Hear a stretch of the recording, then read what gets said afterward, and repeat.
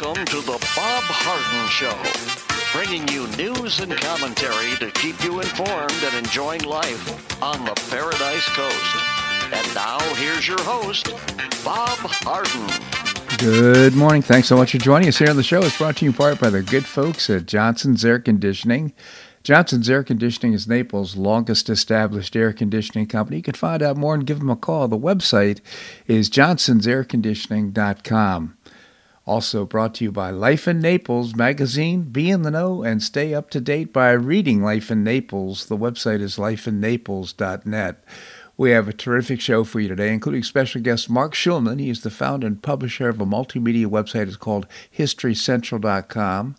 We'll be talking about current global events. John Miltimore will be joining us, the editor-at-large at fee.org. We'll be raising the question about, is the hegemony of the U.S. dollar finished? And we'll also visit with Jim McTague, former Barron's Washington bureau chief and author of many murder mysteries.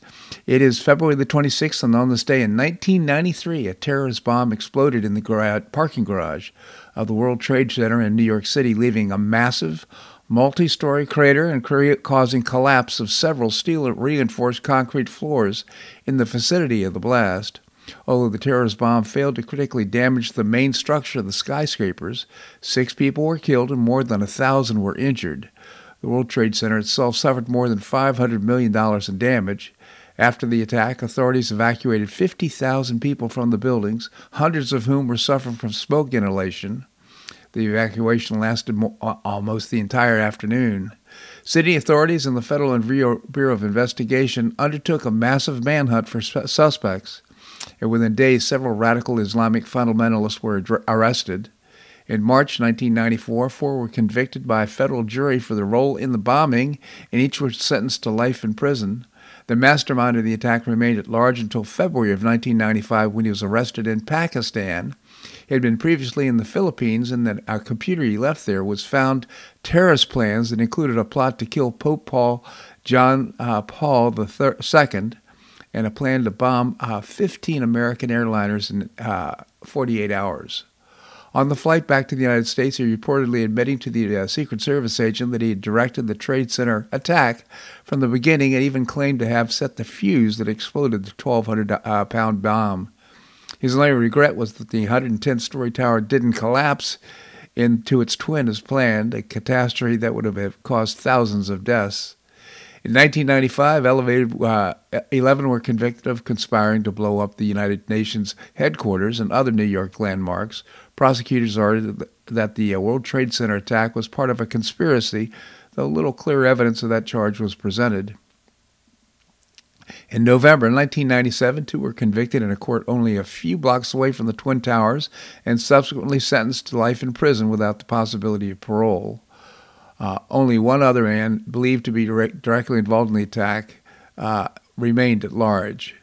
After the 1998 bombing of the U.S. embassies in Kenya and Tanzania, U.S. investigators began to suspect that Yusuf had ties to Saudi Arabia's Osama bin Laden, the head of the anti-U.S. al-Qaeda terrorist network. When bin Laden was in fact involved in the 1993 Twin Tower attacks had not been determined, but on September the 11th, of course, we know what happened. 2 groups of al-Qaeda terrorists finished the job begun by Yusuf, crashing 2 hijacked airliners into the north and south towers of the World Trade Center. The structural steel of the skyscrapers could not withstand the tremendous heat generated by the burning jet fuel, and both collapsed within 2 hours of being struck. Close to 3,000 people died in the World Trade Center and its vicinity, including a staggering 343 firefighters and 23 policemen who were struggling to complete the evacuation and save the office workers trapped on the high floors. Almost 10,000 people were treated for injuries, many severe. Senseless. Why are they doing this? It makes no sense whatsoever. Well, an astonishing week in stock market wrapped up with the S&P 500 hitting a record high. When NVIDIA's blowout earnings were the star of the show last week, kudos to Carvana, which recorded its first ever annual profit on its comeback tour from the post-COVID depths. So congratulations to those at Carvana. Fresh from humiliating Nikki Haley in her home state of South Carolina, Donald Trump is pivoting from the primary candidate to a keenly familiar role, presumptive Republican presidential nominee itching for a rematch with Joe Biden.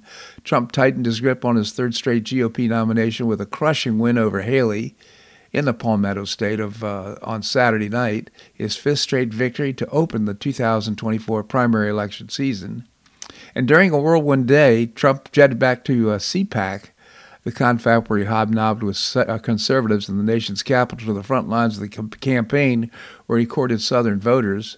Throughout, America's 45th president made a clear pivot to the general election and the themes he hopes will return him to the White House.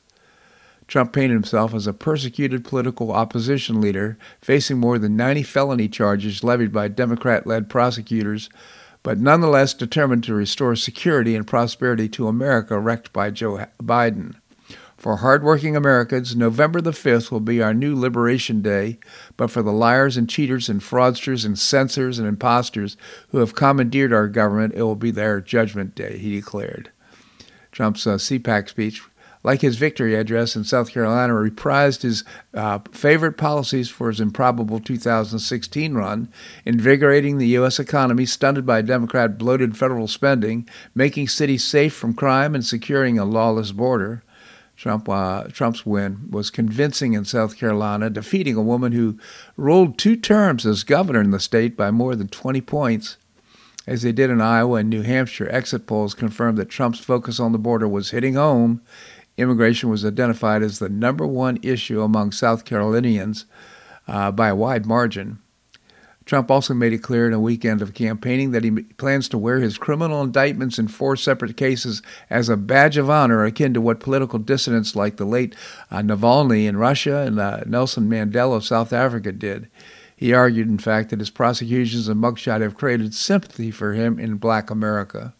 As for Biden, Trump upped his barrage on the mental and physical fitness of the Democrat, who beat him 4 years ago while trying to turn the race around on Joe Biden by suggesting his policies for over 5 decades of public service have been hurtful to blacks. On top of everything else, Joe Biden really has proven to be a very nasty and vicious and racist. He's been a racist whether you like it or don't like it, he said.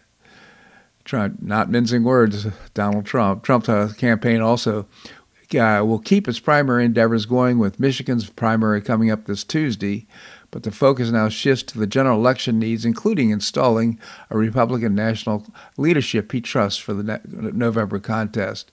And that means wasting little time addressing anything to do with Nikki Haley.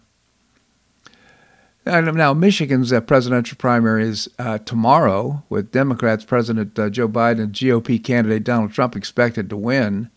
But the contest will be a big test to see how Biden navigates dissent within his party over his response to Israel's war with Hamas, considering the state has a large Arab American population that supports the Palestinians. And Biden has vocally supported Israel since October the 7th attack. The greater Detroit area is the home for one of the largest, oldest, and most diverse Arab American communities in the United States. Michigan's large Arab American and Muslim populations turned out big for Biden in 2020. Is that going to happen this time? We'll see. I don't think so. Well, CBS confiscated the records of an acclaimed investigative journalist it laid off this last month who is embroiled in a First Amendment lawsuit. On Thursday, Jonathan Turley, a George Washington University law professor, reported that CBS News seized the files, computers, and records of Catherine Herridge upon her termination. This is unbelievable. Herridge joined CBS from Fox News in 2019 as one of the few journalists among legacy outlets who doggedly reported on major Democrat corruption evidence. I've spoken confidentially with current and former CBS employees who stated they could not recall the company ever taking such a step before, Turley wrote in the Hill op-ed on Thursday. If you haven't read the op-ed, it's very good. Of course, law professor at George Washington University. One former CBS journalist said that many employees are confused why Herridge was laid off. As one of the correspondents who broke news regularly and did a lot of original reporting, The timing of Heritage's termination immediately raised suspicions in Washington, Turley added. She was pursuing stories that were unwelcome by the Biden White House and many Democrat powerhouses, including the Hur report on Joe Biden's diminished mental capacity, the Biden corruption scandal, and the Hunter Biden laptop. She continued to pursue these stories despite reports of pushback from CBS executives, including CBS News president. One national report source who spoke to the Post called these 5 seizures extraordinary. The source said that the network boxed up her personal belongings except for her notes and files, and informed her that it would decide what, if anything, would be returned to her, the Post reported. Turley wrote that the Hill had her records. Many contained sources who were given confidentiality by Heritage. The company is suggesting that the privilege of confidentiality and material rests ultimately with CBS, and of course that's absolutely not the case. As a threshold matter, this cannot be the case with regard to files that were generated during Heritage's long stint with Fox News, yet CBS appears to be retaining those files too. A CBS spokesperson rejected claims that the network planned to review Heritage's personal material. Heritage was included in a layoff ordered by CBS parent company Paramount that was affected 20 CBS employees out of approximately 2,000. This, to me, it looks like the way this kind of story forms in my mind is somehow CBS got a call from the White House saying, look, we don't like the work that Heritage is doing. We want you to do something about it. And this probably led to the seizure of her files and her being laid off at the time that her other employees were. But to seize confidential records from our reporters, it's totally unheard of. And again, now that we're weaponizing, well, we probably already have, but this is just another case of weaponizing the Fourth Estate. Of course, we're talking about the press. This segment of the show brought to you by the good folks at Johnson's Air Conditioning, Naples' longest established air conditioning company. I hope you visit the website, johnsonsairconditioning.com. Also brought to you by Life in Naples magazine. Be in the know and stay up to date by reading Life in Naples. The website is lifeinnaples.net. Coming up, we're going to visit with Mark Schulman, the founder and publisher of a terrific multimedia website. It's called HistoryCentral.com. That and more right here on The Bob Harden Show on the Bob Harden Broadcasting Network.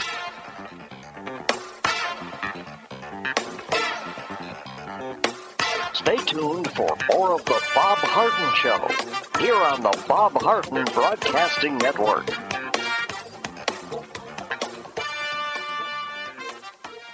I'm Bob Harden, the host of The Bob Harden Show. One of my favorites for breakfast or lunch is Lulabee's Diner, providing great service, fabulous food, and a rockin' good time. Lulabee's Diner is a throwback to the 60s, complete with great music and a fabulous 60s decor. What I like best is a blend of great food, great value, and terrific service. Most of the friendly waitstaff has been part of Lulabee's for years. I enjoy the great choices for breakfast and lunch, and you'll find the menu has everything and anything to satisfy your taste. Lulabee's offers catering, party platters, lunch boxes, and more. Lulabee's Diner will quickly become one of your favorites for breakfast or lunch. No reservations are needed. Check out the website at lulabees.com and stop by Lulabee's Diner, open from 8 a.m. until 2 p.m. 7 days a week. And now serving dinner, 4 to 8 p.m. Wednesdays through Saturdays, a terrific menu. Lulabee's Diner in the Green Tree Shopping Center at the corner of Immokalee and Airport Pulling Roads. Stop by Lulabee's Diner for fabulous food and for a forever cool rockin' good time.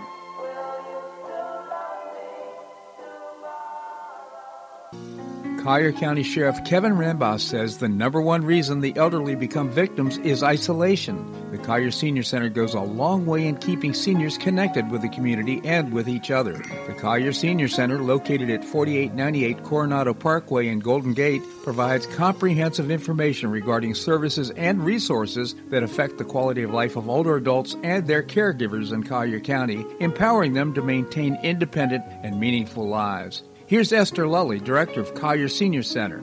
Everyone, every senior is welcome. There's diversity there. It's vibrant. It's a caring atmosphere. So there's a reason we offer the services and programs that we do.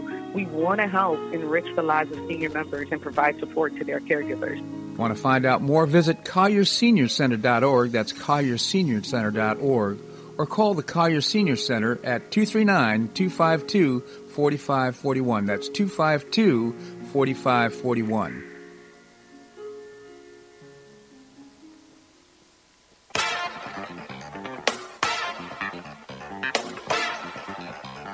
Welcome back to the Bob Harden Show. And now here's your host, Bob Harden. Thanks so much for joining us here on the show. We're providing you news and commentary rooted in a commitment to individual liberty, personal responsibility, limited government, and the rule of law. Coming up, we're going to visit with John Miltimore. He is the editor-at-large at Fee.org. Right now we have with us Mark Schulman. Mark is the founder and publisher of a terrific multimedia website. It's called HistoryCentral.com. Good for kids of all ages, including you and I hope you check it out, HistoryCentral.com. Mark, thank you so much for joining us here on the show. Always a pleasure, Bob. Thank you, Mark. So let's start our discussion with global events, including what's happening right now in Ukraine. Okay, so in Ukraine, two parts are happening right now. Obviously, they had a defeat in Arvak, and they pulled back from there. Now is a period of time where they're trying to re-equip their soldiers, get ready for the spring offensive that both parties are most likely to play. And of course, they're very short of artillery shells and all sorts of ammunition. A combination of the fact that the West hasn't produced enough. In other words, I think we discussed this before. The industrial base in the West all of the West, doesn't make a difference where, has been so depleted over the last 20 years. No one believed that there would be a high-intensity warfare that would use up so much ammunition. And then, of course, the fact that the Congress still hasn't passed the Ukraine aid is holding back American weapons.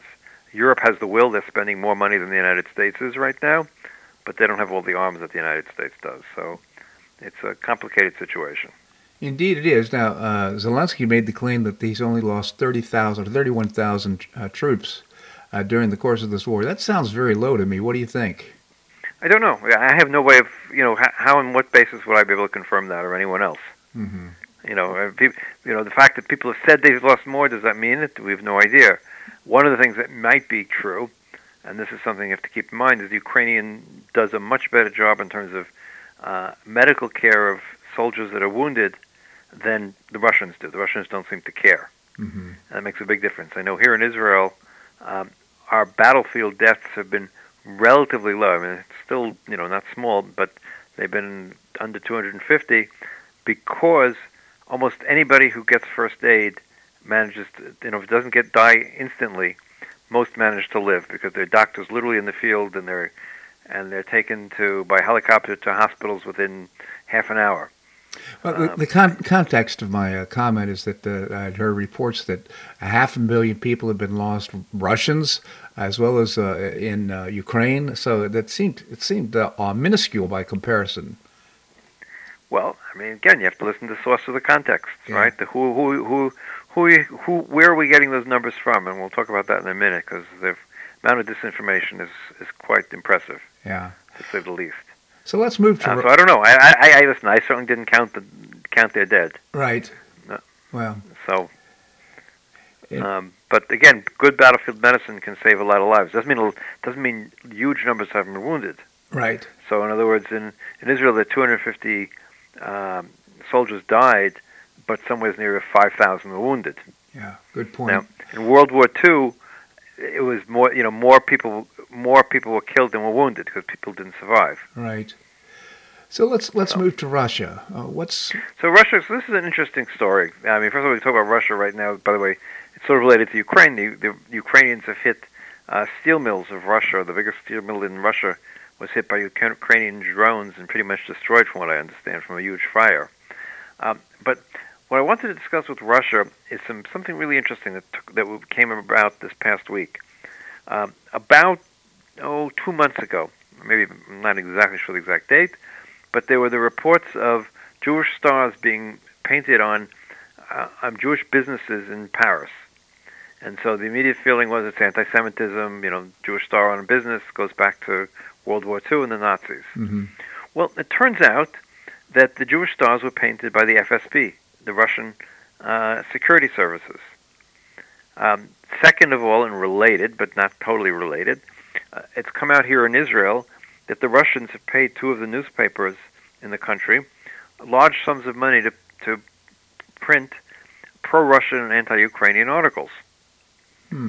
And we tie that, and I'll tie that to American Domestic, the story with the FBI source who was saying that President Biden was getting bribed, and it turns out he was getting that information from Russian intelligence. The Russians are really, really good at this, and they've been doing it for a long time. And thanks to social media, they're able to increase the amplitude of their messages. And so much of what's being spread in the world is being spread by the Russians, and people are not aware of it. You have to ask yourself, how is it that so many Americans switch views in terms of Ukraine over a period of a year? Not because the Russians have been such good guys, right? And of course, we've seen what Russia has done. He finally released the body to the mother of Navalny, as long as the burial was secret. And anyone who put flowers on a memorial to Navalny was arrested. So you're dealing with a absolute despot, and they're very, very good at foreign misinformation. And so whatever news you hear at any given time, just think about for 2 seconds whose interest it is to create this story. And Mark, my opinion is that that question should be asked on every story you read. Right, but there's a slight difference, though. I agree with you. Generally speaking, you should look at every story and understand, who decided to cover the story and why was it covered, etc. Right. But it's quite different because the Russians have a directed campaign of two things. First of all, they want to create chaos, right? What was the point of putting the Jewish stars in Paris? It wasn't that the Russians were being anti-Semitic. They wanted to create civil unrest in France.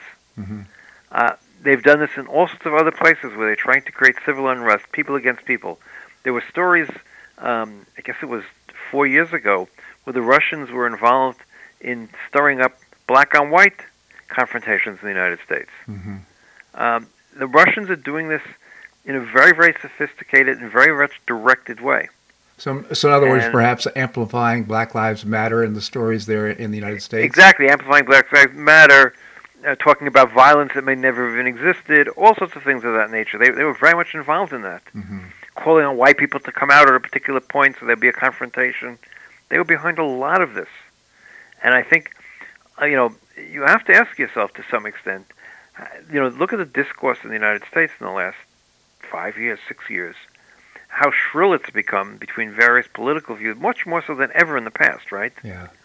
Never has it been so shrill, and yet the differences are not still. There's nothing new that's been added to the equation that, in terms of the differences in political opinions and things of that nature, there isn't that much. Mark, I'll make this observation, though. What I believe is that used to be when we all watched Walter Cronkite, we had one source of news, and we could disagree on the margin. We could disagree on some things going forward. But right now, the news agencies and outlets are so different in what they report and the quality of reporting and the content of the reporting that many people are just totally informed in a different way about all these issues. Well, absolutely. We live in our own little cocoons. Right. But which is very problematic because some of them are just not news. Some of them are just pure propaganda of one form or another. Right. Some of them are no doubt being influenced. Do we know which ones are getting money from the Russians? We don't know. Yeah. I can say here that two major news outlets in Israel received money from the Russians to run pro-Russian, anti-Ukrainian stories. Isn't that disappointing to you? Extremely. Yeah. Extremely. They accepted it absolutely, without a shadow of a doubt. Just earlier in the show, I reported about Catherine Herridge being fired and what happened with material. CBS is holding on to her documents and her sources and so forth. And it's just extraordinary. I mean, it's just astounding how the ethics of that is just awful. Absolutely. Yeah. But again, we have to become more informed readers, so to speak. And also, people must do the best they can to break out of their cocoon once in a while, on purpose. I'm not saying go find the most right or the most left-wing publication, but once in a while jump out and see what the rest of the world is saying. Yeah, because otherwise you end up in a mirror. Yeah. And an echo chamber is really strong. Yeah. Yep. Mark, I need to take a little break. Can you stick around? Absolutely, Bob. All right, we're going to have more here on the Bob Harden Show on the Bob Harden Broadcasting Network.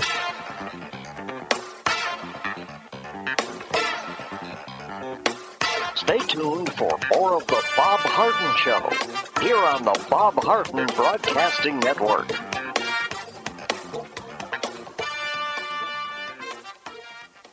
Do you have questions about your retirement?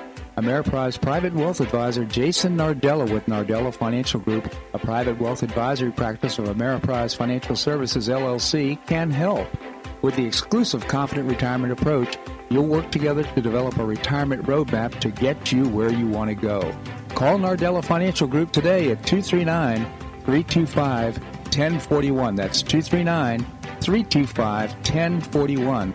Office is located at 9015 Stratusdale Court, Suite 103, Naples, Florida. The Confident Retirement approach is not a guarantee of future financial results. Investment advisory products and services are made available through Ameriprise Financial Services, LLC, a registered investment advisor. Thanks so much for listening to the Bob Harden Show. Are you seeking new customers or contacts for your business? Why not promote your business to our loyal listeners? Join Johnson's Air Conditioning, Blue Provence, the Collier Senior Center, Lulabee's Diner, and many others who've been advertising on the show, in many cases, for years. The rates are reasonable and there's no required long-term commitments or contracts. Let me help you promote your business to our loyal listeners here on The Bob Harden Show. Visit the website, bobharden.com, or send me an email at bobharden@hotmail.com. That's bobharden@hotmail.com.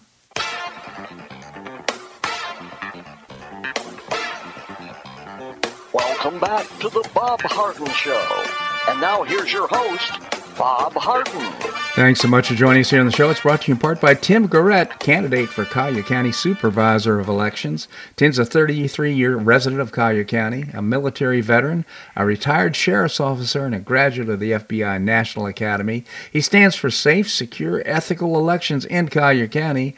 Vote for Tim Garrett and check out his website, votefortimgarrett.com. Paid for by Tim Garrett, Republican and an all-around good guy, for Collier County Supervisor of Elections.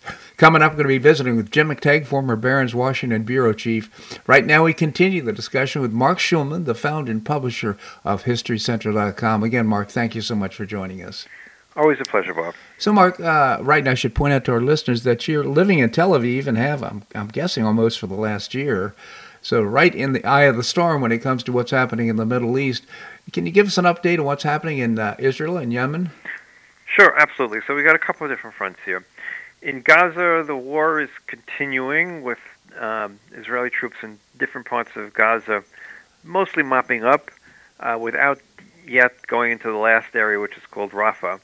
There have been hostage negotiations, which is not clear. They've made some progress, but the major stumbling block is that the Hamas is demanding that condition for it is that a complete ceasefire, end of the war, Israel withdraws from the Gaza and leaves Hamas in power, which is sort of a non-starter in Israel. So we'll see whether that makes any progress at all. I mean, there's been progress in terms of all sorts of other, subcategories, how many prisoners versus how many hostages and all those things. But the fear is that more and more of the hostages have slowly been dying, so we just don't know. Right. And, of course, we certainly don't know what's been going on with the women soldiers. That's the great fear, because the women who did come out, who were released in the earlier deal, all it seems were sexually assaulted. So what's the sentiment in Israel? Right now there is a strong global movement to try and get a ceasefire and so calling this some sort of human rights atrocity and so forth, Israel's assault on Hamas. To me, I just really respect the fact that Netanyahu is keeping a stiff upper lip and continuing getting the job done, if you will. What are the thoughts in Israel? So there are two parts to it. Number one, look, no one accepts the fact that this has been a genocide or anything like that. I mean, obviously, if Israel wanted to genocide the Palestinian people, there are very simple ways of doing that, which Israel has just absolutely not done. It's done its best to limit. Right. Yes, civilians have died, but that's what happens when you have an urban warfare and you have an enemy that hides behind civilians as human shields. So the numbers really aren't very high, considering the fact that it's what sort of warfare it's been. But The only concern is, and this comes back, there's a concern that in some levels of Gaza becomes Israel's Vietnam or Israel's Iraq. So it clears one area, it moves on, and then, they come back, and you end up having to go back, which is happening right now in an area called Zaytun. So that's one part of the equation. So Israelis are united in the fact that this is a just war and there's no choice. Israelis are getting a little bit concerned that there may be no easy way to end this war. Mm-hmm. And that's generally speaking, in most wars, you know how it begins, you never know how it ends. Well, that's true. And what about the whole idea of what's going to happen after the war? What's the game plan? So that's really the big question.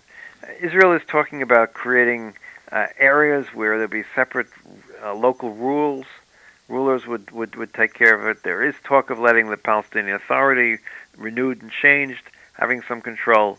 It's not at all clear. That's part of the problem, is it wasn't all clear, and it still isn't all clear what the best outcome is. The most concern is that what happened on October 7th never can happen again. Mm. And so that's really more than anything else. And there is not a clear path right now how to ensure that, other than on a military level. Obviously, it'll never happen again militarily, but other things can happen as well. Yeah, what about the alternative of establishing a police state there for a period of time, 5 years, 10 years, something to that effect? Right, but Israel doesn't want to do it directly. It doesn't have the manpower to do that. It doesn't want to. I mean, occupation is a bad thing to do. Mm-hmm. Period. It doesn't make a difference, whether it's necessary or not, but it's a bad thing to do. And sending 18, 19-year-old soldiers to be occupiers is really very problematic. Mm-hmm. So Israel does not want to do that, but it's so far has not found the perfect other solution, unfortunately. It's looking.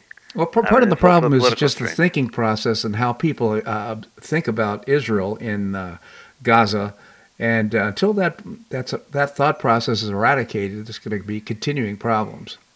Right. Well, absolutely. That's inherently the problem. I mean, President Biden, I thought, put a poor tweet the other day where he said that all Palestinians are not Hamas, and Hamas makes up a small percentage. They don't. In terms of the more recent opinion polls, 60% of the people in Gaza and 70 or 80% in the West Bank support Hamas. Right. So how do you make a deal with people who believe you shouldn't exist? Yeah, exactly. And so inherently, it's the one challenge, that's people don't understand. Let's put it that way. It's not. If you don't hear the chants in the college campuses or other demonstrations, at this point, end the occupation. Right? In other words, end the occupation theoretically means the West Bank. Right. No, they're talking about Palestine from the river to the sea, which means no Israel. Right. So therein lies the rub. You don't really have much negotiating room if that's the starting point. It seems to me that the real solution is leadership and having someone who steps forward and says we're going to take the people in a different direction, who has the command, and somebody with the cut of like. The Palestinians need an Anwar Sadat, and they haven't had one. Yeah, exactly. That's exactly the reality. If a Palestinian leader had come to the Israeli Knesset at any point in the last 20 years and said the same thing, no more war, we don't want any part of what's currently Israel, have your very nice Jewish state, that's your issue, the refugees will all come back into our Palestinian state in the West Bank and Gaza, and we hope to live in peace with you forever. Just let us have our own state in the West Bank and Gaza. They would have had their own state years ago. Absolutely. So, Mark, we still have more to talk about what's happening in the Middle East, but the story in Sudan is extremely upsetting. Can we talk about that? Absolutely. So Sudan has been engaged in a civil war for the last, in some ways it's been the last 20 years, but it's become particularly problematic in the last year and a half. And of course, it's turned out that there have been many, many, many human rights violations going on a regular basis. The soldiers using rape as a weapon of war, and it involves tens of thousands of people who have been killed. And the world just pays very little attention. If we look at today's New York Times, there are 7, 8 articles about what's going on in Gaza, and maybe there's one article about Sudan. Yeah. We're talking about genocide. We're talking about serious crimes against humanity in Sudan, and nobody seems and on purpose. Yeah. Because we're not talking about people who accidentally died when someone was bombed and the collateral damage. We're talking about the use of crimes against humanity in order to terrorize a population. And this is a trend.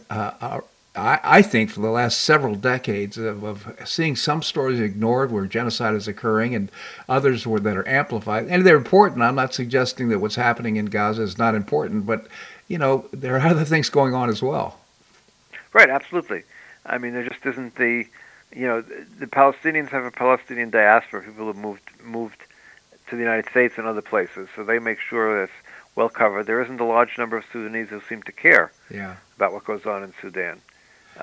So, no, it's true, and it's a very problematic situation. We go all the way back to the people who, Pol Pot and the 2 million Cambodians who died. Right. And we paid no attention, really, and only in the after fact, when writing the history, we talk about the terrible Pol Pot and what went on. But, the U.S. left Cambodia, and we left it to Pol Pot to win, and then killed 2 million people. All right.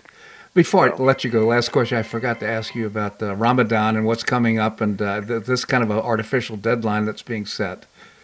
Yeah, I mean, listen, it's pretty artificial. Obviously, it's better not to have war during Ramadan, but I remind everybody that that the war began on a Jewish holiday. Mm-hmm. And the Hamas didn't seem to care that it was beginning a war on a Jewish holiday. Yeah. So that's probably the best way to end it. Mark Schulman, again, the founder and publisher of HistoryCentral.com. I hope you check it out. Great for kids of all ages, including you and I, HistoryCentral.com. Mark, really appreciate your commentary here on the show. Thank you so much for joining us. My pleasure. All right, coming up, we're going to be visiting with John Miltimore. John is the editor-at-large for Fee.org. That and more right here on The Bob Harden Show on the Bob Harden Broadcasting Network.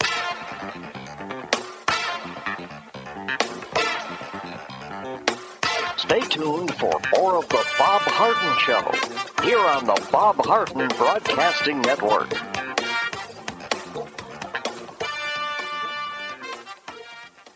Two-thirds of parents prefer educational options for their children, with 40% strongly preferring options for their child's education. School choice is a growing movement, one that is already lifting thousands of kids across America. The Optima Foundation, a 501c3 nonprofit corporation, was founded to support the establishment and expansion of superior quality schools of choice. Optima's goal is the successful launch of Hillsdale College Varney Charter School, Initiative Classical Academies, and other schools of excellence across the state of Florida, serving kindergarten through the 12th grade. The mission is to train the minds and improve the hearts of young people through a content-rich classical education in the liberal arts and sciences with instruction in the principles of moral character and civic virtue. And a terrific product of the process, Naples Classical Academy has already opened here in Naples. You can find out more by visiting the website optima.foundation. Help children in Florida optimize their educational opportunities. Visit www.optima.foundation. Do you suffer from joint pain in your shoulders, hips, or knees? I was suffering from debilitating pain in my knees. On a referral, I saw Dr. George Markovich with the Institute for Orthopedic Surgery and Sports Medicine. He successfully treated my symptoms and pain for several months. Finally, having exhausted all alternatives for pain management, Dr. Markovich and I agreed that surgery was my best alternative. Dr. Markovich replaced both of my knees in 2006, and I now have full range of motion in both knees, and I have no pain. I now play golf and exercise free of debilitating pain in my knees. Don't suffer needlessly with joint pain. Call orthopedic surgeon Dr. George Markovich with the Institute for Orthopedic Surgery and Sports Medicine at 482-5399. That's 482-5399. He did a great job for me, and he'll help you too.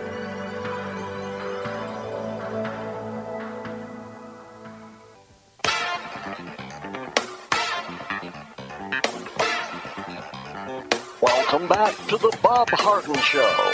And now here's your host, Bob Harden.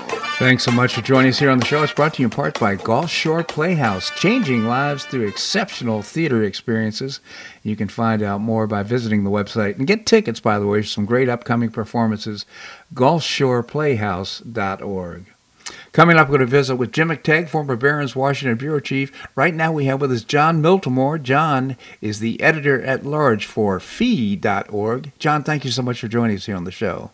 Hey, good morning, Bob. Great to be with you. Thank you so much, John. Tell us about fee.org. Yeah, FEE has been around since 1946. Our mission is to inspire, educate, and connect future leaders with the economic, ethical, and legal principles of a free society. Terrific organization. If you have somebody high school or college age in your life, introduce them to this terrific website, fee.org. By the way, you got a new president recently. We did. He was hired. I didn't even know that was officially announced yet, but we did last week announce Jogo as the new president. He is still not in our country, but he'll be coming here, I guess, in the next few weeks. Like our previous president, he's from another country. This one's in South America, from Brazil. And there's always a little bit of paperwork that comes along with that, but I think he'll be starting in late March. Outstanding, John. So you wrote, I think, a pretty provocative and interesting story. It's called, Is the U.S. Dollar Finished? Interesting question. Maybe you could tell us about it. Yeah. As most listeners know, the U.S. dollar is the official, currency for the entire world almost. When we trade with other countries, all these countries we're exchanging in dollars, and most of them hold massive amounts of cash reserves in the dollar. Recently, a financial analyst of some repute, Richard Bove is his name, did an interview with the New York Times.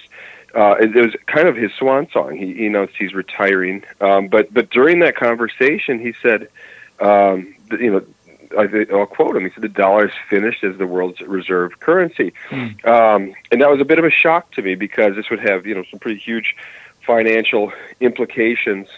And Bove didn't really explain why.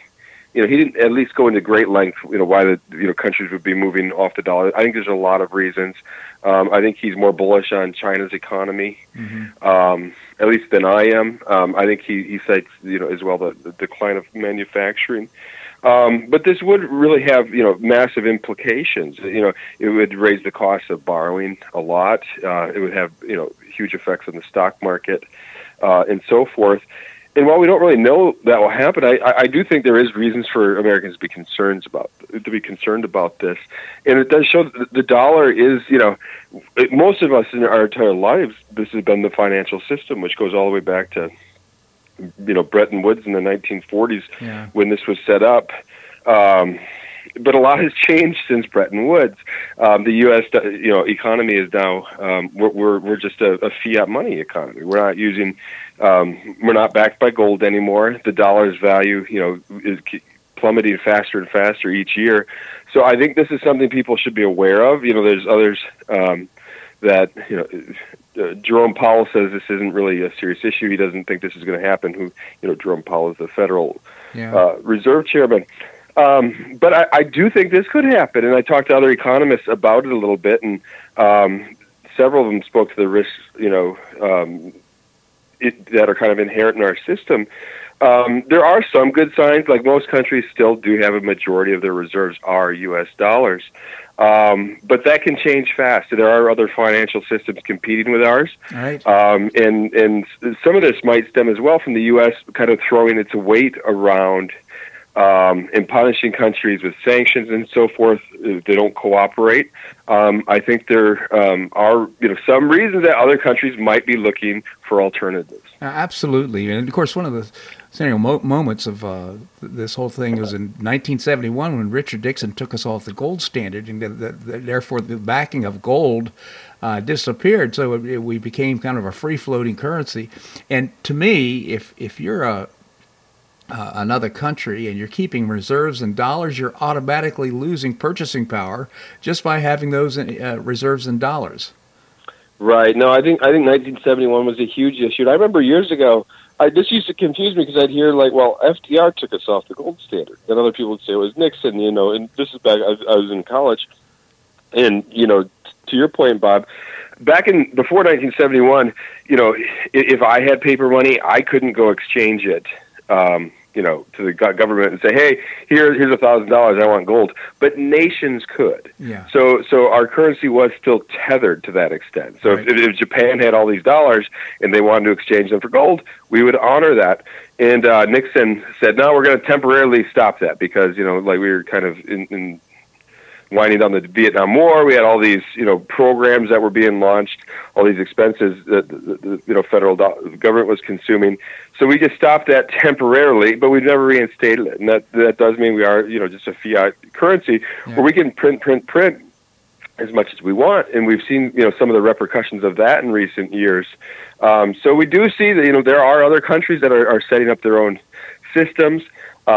If you look throughout history, this is sort of what the pattern we see over and over again with fiat money. When you have an unbacked currency like this, it gets depreciated, and from our own, I won't even speak about the global framework, but it does great damage to money. And, you do have BRICS and other financial systems emerging. You also have things like cryptocurrency. Yeah. And, maybe it's one of those things I talk to people, and some people are huge enthusiasts about things like Bitcoin and Ethereum. Others still think it's a total scam. I happen to be a believer in it. And you do see like the price of some of these, Bitcoin, Ethereum today, they're going through the roof. Mm-hmm. This is a perfect money system. If it's allowed to be used, you could see something like that becoming what countries are using for reserves, because you can't just print more Bitcoin, right? Yeah. You have a very limited amount. You don't have to worry about somebody saying, well, we're not going to actually let you trade. We're going to put sanctions on you, or cutting off your stream of dollars, or banks cutting you off of that. It's yours.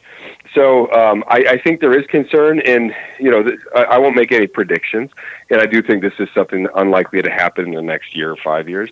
But it is something like during our lifetime, I would think something like this could certainly happen. I totally agree with that. And of course, my understanding is the BRICS countries are now trying to build up their reserves in gold in preparation for this changeover. So that could be a rumor. I'm not exactly sure, but the point is, I don't think everybody is happy with the dollar being the reserve currency. Right, and it's nothing I hope that happens, because, like I said, there are some serious financial repercussions that could happen from this. But, our leaders need to understand that you simply can't print money and spend it on whatever you want. There needs to be accountability. We're not seeing that. So there's a lot of reasons. If I was a different country, I probably wouldn't want to be holding most of my reserves in U.S. dollars. No, right now, when you look at this pattern. So we can hope, hopefully there comes some discipline. There are other countries that are very eager for U.S. dollars still. And we are hearing a lot about Argentina, potentially dollarizing soon. There's still reasons people trust, U.S. dollars. But we got to make sure we earn that trust. Right. And the more reckless we are, it means we're unlikely, that the global hegemony of the dollar could be over if we keep playing these games. Absolutely. John Miltimore, again, editor-at-large for fee.org. I hope you check out the website, fee.org. John, terrific information and commentary. Thank you so much for joining us. Hey, thanks a lot for having me on, Bob. You have a great week. You as well. Thank you, John. All right, coming up, Jim McTague, former Barron's Washington bureau chief and author of many murder mysteries. That and more right here in The Bob Harden Show on the Bob Harden Broadcasting Network.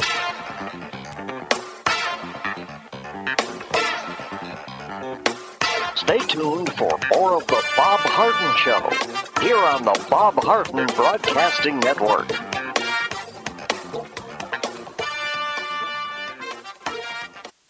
You have questions about your retirement? Ameriprise Private Wealth Advisor Jason Nardella with Nardella Financial Group, a private wealth advisory practice of Ameriprise Financial Services, LLC, can help. With the exclusive Confident Retirement approach, you'll work together to develop a retirement roadmap to get you where you want to go.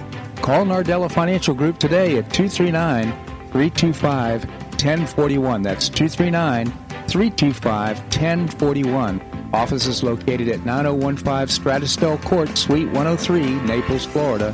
The Confident Retirement Approach is not a guarantee of future financial results. Investment advisory products and services are made available through Ameriprise Financial Services, LLC, a registered investment advisor.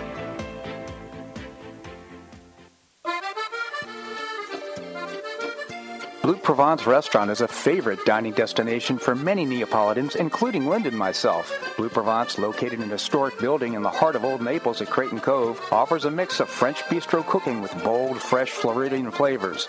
Experience award-winning cuisine at Blue Provence and enjoy one of Florida's most extensive, eclectic, and fun wine cellars. Dining your choice of the popular Eat-In Bar, the intimate Courtyard Garden, or the beautiful Provencal Caribbean Dining Room. Enjoy a wonderful and memorable evening in a casual and relaxed atmosphere that includes a taste of Provencal hospitality. Blue Provence is open 7 days a week, all year round.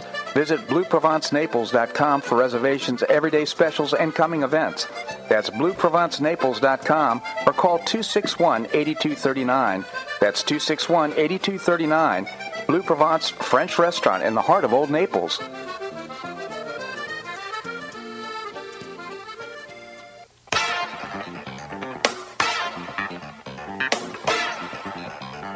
Welcome back to the Bob Harden Show. And now here's your host, Bob Harden. Thanks so much for joining us here on the show. We're providing you news and commentary rooted in a commitment to individual liberty, personal responsibility, limited government, and the rule of law. We have with us Jim McTague, former Barron's Washington bureau chief and now author of some terrific murder mysteries. His first is Follow the Leader. Its sequel, Shake the Money Tree, and his latest is called No Problem. Jim, thank you so much for joining us here on the show. It's a pleasure, Bob. I was doing an autopsy of the South Carolina primary. The New York Times had a wonderful map of the demographics, and Nikki Haley, who I would have preferred over Trump, but I admit that she lacks a lot. Anyway, she got 40% of the vote, which seems respectable. But when you look at the Times story, the voters she got appear to be Democrats who crossed over. They were wealthy, they were college educated, and they lived in the cities. Trump got everybody else. He was a steamroller. So I think, when you look at the election results in South Carolina, Trump did a lot better than the papers would suggest, number one. Right. Number two, the Koch brothers, who bankrolled Nikki Haley in South Carolina, I think they spent close to $32 million on her campaign, where Trump spent next to nothing. Right. But anyway, they're shifting gears. They announced publicly that they're not funding her campaign anymore, and they're going to focus on the House and the Senate. And I tell you what, this is really important because, the popular press says whoever gets elected, Trump or Biden, they're lame ducks. Well, that's not true, because the Republicans have an excellent chance of capturing both the House and the Senate, in which case Trump would be a steamroller. And these races this is where the public's attention, I think, will begin to focus, because let's remember, recently there was a race in New York to replace George Santos, and a Democrat, Tom Suozzi, won. Right. He spent $6.4 million, but outside money was almost 4 times that amount, $21.2 million. Wow. So it shows you that the moneyed forces have already targeted House and Senate races, because they've realized, I think that the Democratic money realizes how slim the margin is, and how the Democrats are very vulnerable this election cycle. So I just ask this question, though. If in fact the Koch brothers are beginning to put money into the House and Senate races, aren't they pretty much never Trumpers? Aren't they? Don't they prefer to have the rhinos in there? They are, but they're also businessmen. They prefer rhinos, but they're backing Republicans. So and among business, I don't like Trump, but I have a very educated, very wealthy friends who are successful business people, and they're all pro-Trump narrowly. Like Trump promises a payroll tax holiday again, like he did on his first term. Well, for a businessman, that's, music to their ears. Mm-hmm. I would remind them that Mussolini promised to have the trains run on time, at the risk of insulting your listeners. So my point is that there's more to life than the payroll tax, and you really have to but there's weigh also it. there's also regulations. I mean, when you take a look at the regulations that he cut, I mean, before he got there, it was like walking around the economy is like walking around in saltwater taffy. I mean, he cleaned a lot of that up. He lowered the taxes. If he just continues to do what he did in his first term, I think all of us will be happy. Yeah, if he does that and doesn't try to storm Congress, people will be happy. Number one. I don't like Trump, but on the other hand, and I hear this from other never-Trumpers, they're outraged at what's going on in New York with the prosecutions. Mm-hmm. I mean, it's a hanging judge. Don't you think on the face that to have an attorney general run for election saying, I'm going to nail Trump, right, and then concocting a case is just so contrary to the Constitution, so contrary to the psyche of Americans that I think New York State is propelling Trump to the White House. I do too. Well, and quite frankly, it just enrages me to think that they could violate the Eighth Amendment in such a way that this cruel and unusual punishment that they're imposing on Trump simply for the purposes of trying to disable him financially. It's so egregious. Seems to me there should be some higher court, even the Supreme Court should step in and address this issue. Yeah, I think that will happen. I mean, Trump's been signaling that he's going to file a appeal based on the Eighth Amendment, and he'll probably. I would be shocked if he didn't win. Another thing propelling Trump to the White House is the economy. David Brooks had a column this weekend, and I was wondering what planet he's on. He was boasting about all the jobs that Biden has created and all the money he's pumped into the economy. Why are people unhappy? Doesn't he talk to people with families trying to support them? I mean, food and housing, the two essential elements, are almost unaffordable. Right. The Democrats, wealthy Democrats and their ivory towers don't touch base with Joe Beer Drinker, and they don't realize how challenging it is to support a family today, number one. Number two, I was talking to a tech executive who took a buyout from his former company. So he's back in the job market. He sent out 50 applications and got 50 rejections, and finally a company reached out to him. He was a finalist, 2,500 job applicants for this one job, and they offered him a job at half the pay he had previously gotten. The techies, the educated people, the highest paid people on earth, they're no longer complacent or happy. That's really bad for Biden. Yeah. And Bidenomics. So, it does look like Trump is a shoo-in for president. They'll try to jail him. That would be funny, wouldn't it? Like, will he have a protective Secret Service unit or a private, be on the island of Elba? It's just amazing. Jim McTague, I just appreciate your commentary. I know we don't see eye to eye on a lot of things, but I tell you what, I just really appreciate the quality of your commentary. Thank you so much for joining us here on the show. Thank you, Bob. My pleasure indeed.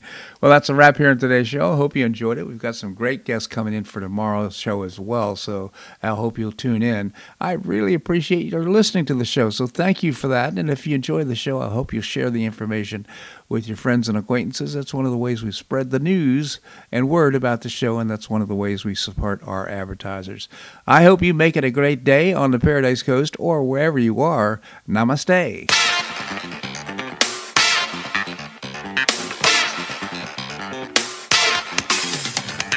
Thanks so much for listening to The Bob Harden Show on the Bob Harden Broadcasting Network. For For more information and audio files of previous shows, visit www.bobharden.com.